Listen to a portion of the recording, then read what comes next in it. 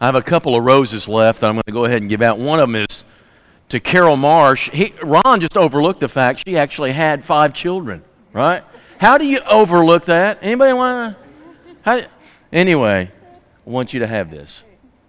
6. Okay. Well, even when you lose one young, that's still a child, and that's what I want to honor there. But also, I thought as I got here, I saw Haley. Did you get here in a Jeep that has that's in the wide open? You got here tonight. Okay, that's cool. So you get one of these because I think that's just flat cool right there, right? Jeep hair, don't care. That's interesting. And I tried to get in it, and it was locked, and yet it didn't have a top on it. I think that's kind of weird, but anyway. Want to tell you just one a little detail is my first sermon ever was preached on Mother's Day in 1983. I was too short to be seen in the podium, and so they put a little yellow stool there, and I stood over it, and my dad took a picture from the nursery window because they wouldn't let you take pictures in the auditorium because that would be disruptive. Weird, isn't it? But anyway, that's totally useless trivia. I forgot also this morning, Jesus loves me. I'm going to make up for it right now, so let's sing together. For the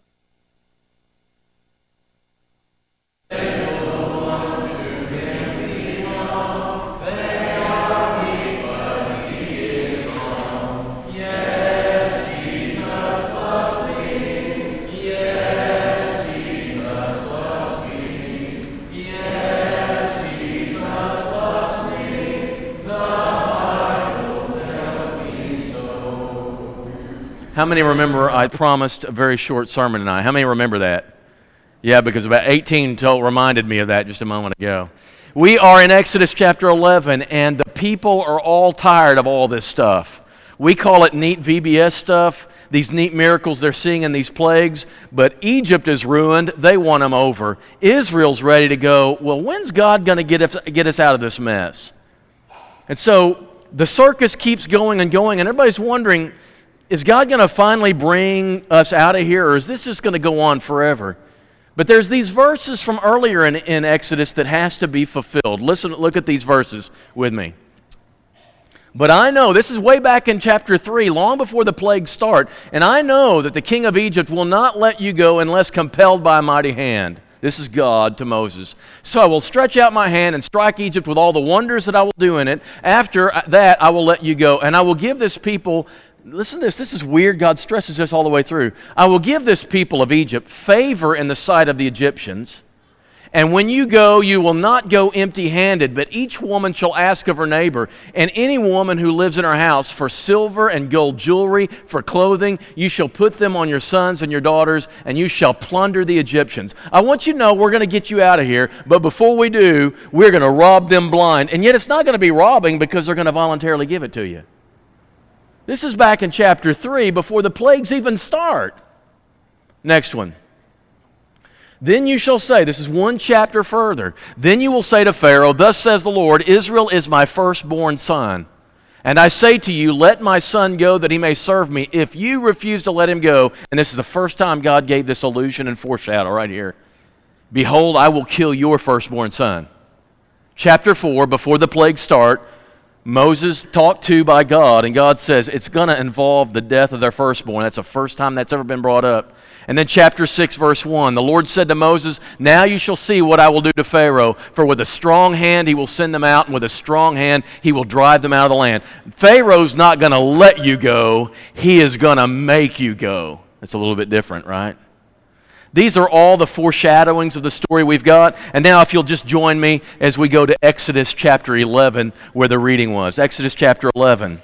Before you get there, and as you're turning, I want you to see these two passages, one passage I'm saying, on the screen as you turn to Exodus chapter 11. One of the things that God uses to declare His superiority to other gods is this.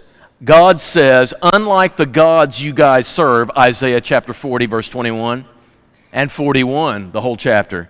He says, unlike all these other gods, let me tell you what I'm like. I can tell you what's going to happen, and I'll tell you, and when I tell you, it will happen just as I said. These other gods that you serve can't predict anything, can't tell you anything, can't make anything happen. What's the difference between the God we serve and every other quote-unquote deity there is that people worship? Our God speaks, foretells, and delivers every time. That's the difference between the Israelite and the Christian God and every other one. Psalm 33 says this, let all the earth fear the Lord, let all the inhabitants of the world stand in awe of Him. For He spoke and it came to be. He commanded and it stood firm. When God speaks, what He says will happen. His word does not go out of His mouth without coming back completely fulfilled. That's the God we serve. We've already seen in Exodus how that happens somewhat, right? And so God in chapter 11 says, Moses, Moses, Moses, there's one more left. I'm about to bring on you the finale. Just go one more time, Moses. This is it. This is what I told you about in chapter 3 and chapter 4. He says, there's one more plague I'm going to bring on Pharaoh, and afterward he's going to make you go from here. And when he lets you go, he's going to drive you away completely. So now I want you to go and talk to the people. And I want you to ask the people as you leave. I want you to ask them for anything that you want out of Egypt. I'm going to put a hex on the Egyptians. And when you leave, you ask for anything you want. Ask for anything in their houses, silver, gold, clothes, possessions. You ask what you want, and they're going to be under a trance. And they're going to bring it out to you in droves. And you're going to rob them blind as they leave. And I'm not sure why God thought this was so fascinating, but He told them this 2 or 3 times, and it actually happens this way, that as they leave that night, and I'm jumping ahead in the story, but as they leave that night, that's exactly what happens. And in fact, the Egyptians consider Moses some kind of heroic figure. You read the rest of this chapter and the rest of that thought. Then he says, you just ask these people for stuff, they're going to give it to you. And the Lord said, or gave the people favor in the sight of the Egyptians, verse 3. And moreover, the man Moses was very great in the land of Egypt, in the sight of Pharaoh's servants, in the sight of the people. Now there's a turn. It's a weird turn because now it's no longer the Lord talking to Moses. It's Moses before Pharaoh, although there's no real indication of this. It doesn't explain it until a few verses later that now all of a sudden he's talking to Pharaoh himself. But I want to ask you a question before we do much. Look at verse 4 again. Moses said, thus says the Lord, about midnight I will go in the midst of Egypt, and every firstborn in the land of Egypt shall die, from the firstborn of Pharaoh who sits on his throne to the firstborn of the slave girl who's behind the hand mill, and all the firstborn of the cattle. I'm going to be comprehensive. I'm going to nail everybody from the high station in life to the low station in life to the animals in the land. I'm going to do it. Now, is there a death angel? Do you see death angel in there? God says, I'm going to do it. Don't believe an angel did it. God Himself goes into Egypt after midnight, or right at midnight, and He does this. And it says later on, then I'm going to leave the land of Egypt with you as you go. God Himself is going to make this appearance, and He's going to make this happen. And He's going to make this death happen. And this is a horrible thought for Moses. He can't imagine this. But now actually somewhere down the line, notice this as we go through this. Verse 6, there shall be a great cry throughout the land of Egypt, such as there has never been nor will be again. Can you imagine? Just go through Jonesboro. Just go through our town of 75,000 people and hit every house and take the firstborn child from every house and kill. What kind of a cry would you hear in the morning? But notice what happens in Israel. Not a dog shall growl. You're going to hear wailing out of Egypt. Oh, the loss and the deep felt agony of these mothers and fathers crying out from their heart. And in Israel, you won't even hear a dog growl. It's going to be peaceful.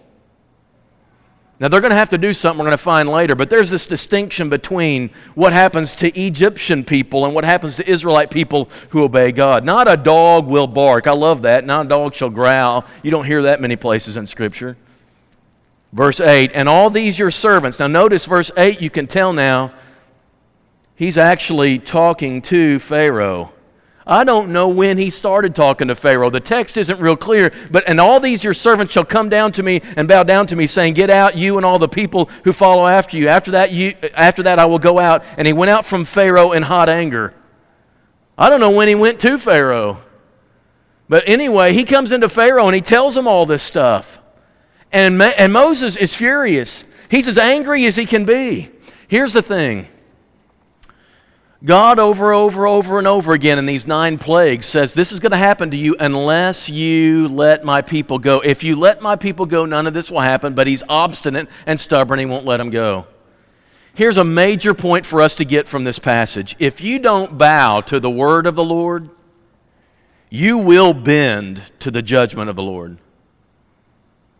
This is a truth for every person, every single one of you to grapple with, every single one of us. And the reason you become a Christian is because you believe this. If you don't bow to the word of the Lord, you will bend to the judgment of the Lord. And God said, I've done this 9 times, 9 plagues, and they could have averted all of them. They could have averted every single one of them if they just let my people go, but they won't. This one, however, this is it. No more chances, no more warnings, no more threats, none of this. This is all. And Moses is standing before Pharaoh, and Pharaoh knows this. Every single one of them that Moses has predicted and forecast for him has taken place exactly as Moses said, and he knows that it's destroyed the land of Egypt. His own servants have said so. And here is Moses standing before him saying to Pharaoh, God's going to come into every home in Egypt and take the firstborn child. He is going to take these children from you. How can Pharaoh listen to that and not pause? It's happened 9 times in a row, just like Moses said. And then Moses comes before him and says, I'm going to give you the worst one of all. All your kids, your firstborn kids are going to die. And he doesn't do a thing. And Moses is angry. Why? This would be the best fireworks in the history of humanity. Why isn't Moses pumped? Why is Moses so angry? Here's something that's interesting for us. We're kind of standing in the same spot as Moses is, really. There's some things we know about the future that applies to everyone in the world, aren't there? Isn't there? Is there a future we know that's coming to face every human who was ever born? There's this judgment coming from God, and we know what the standards are. We know what His criteria is. We know that it's going to happen, and we know what will take place, that people will be split into 2 classes, 2 categories of people, those who've obeyed God, those who haven't. We know what's going to happen to the ones who've obeyed God. We know what's going to happen to the ones who didn't, and there's a reason God tells us this. In 2 Peter chapter 3, there's this passage. I think it's on the screen. After he tells them what's going to happen to the earth, everything's going to melt away, everything's going to be dissolved in the heat, and then God's going to purge everything. It says, since these things are to be like this, since this is going to happen, what kind of people ought you to be? And he goes on for a paragraph to describe, here's how you live to prepare for that time. Do you really believe this is going to happen?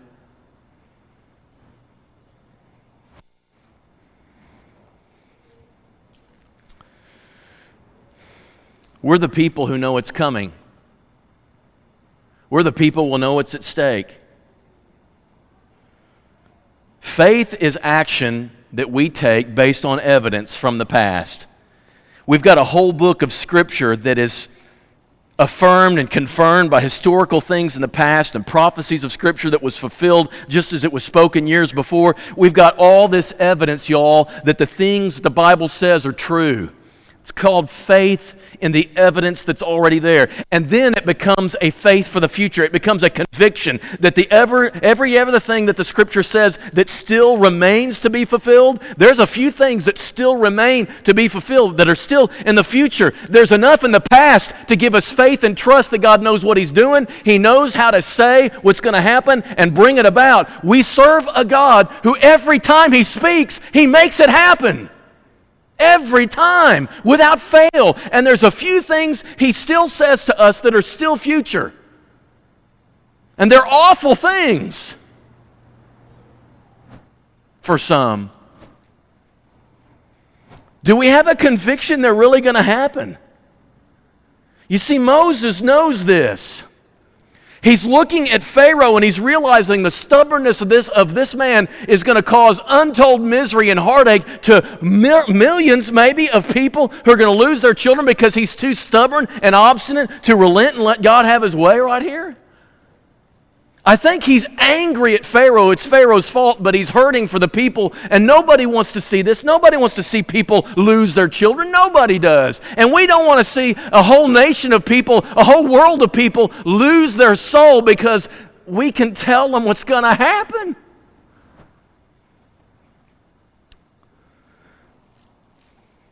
I think I know what Moses feels. We know what's ahead too. And we live in a world that doesn't believe it. You used to be told this all the time. You need to preach with greater conviction. Don't you know that the house is on fire and you got to go and tell people that the house is on fire and get them out? And the problem with this is if it's a house on fire, everybody would understand me knocking them out and bringing them out of their house if they didn't believe me. But not everybody believes that there is a future of fire ahead for a lot of people. And because they don't believe it and they don't see it, I can't just hit them in the head and knock them out and help them avoid it. I must convince them that the Scripture is true with enough conviction in them that they do something about it. There's two teams as a result of this, and this is how we close. There's Team Egypt. Team Egypt reads and hears about what God says about the future. God says there's a day coming when everyone will have to give an account of every careless word and every deed done in the body and every belief espoused of the mind. God's going to hold us accountable for everything that we've done or not done, and He's going to, based on that, He's going to decide what your fate for eternity is. And Team Egypt says, I don't know if I buy it. I might buy it, but I'll do something about it later. Or a lot of them will say, I just don't buy any of that. It doesn't make sense to me. And they're sitting over here knowing the future that's ahead because Scripture says it and God's people preach it and we tell them all the time. They're not going to believe it and they're not going to act, and that's Team Egypt. And then the other side is Team Israel. We've seen enough to be convinced that God knows what He's talking about and is more than capable of bringing about the things He says. And we hear what it says. And we know the criteria of that judgment, how God's going to judge us. And He's issued this word to us about how to live in preparation. Since this is how things ought to be, what kind of people ought you to be? What kind of lives ought you to live? 2 Peter chapter 3. And we read it and we obey it, not because we're better than Team Egypt, but because we believe what God says. And we've seen in our mind's eye how the plagues went. We see how the New Testament went. We see everything God's done. And you know what? We believe what He says, and we're going to make ourselves ready for that day. That's Team Israel. What team are you on? Moses was angry because Pharaoh had the power to avert all this misery, and he chose not to. We need to be a church that stands like Moses and lets the world know what's ahead, but we need to do it like we care, like it matters, like it hurts us to think that there's anybody who could know this is coming and not do anything about it. What team are you on? If you're not on Team Israel, you need to be before you leave tonight.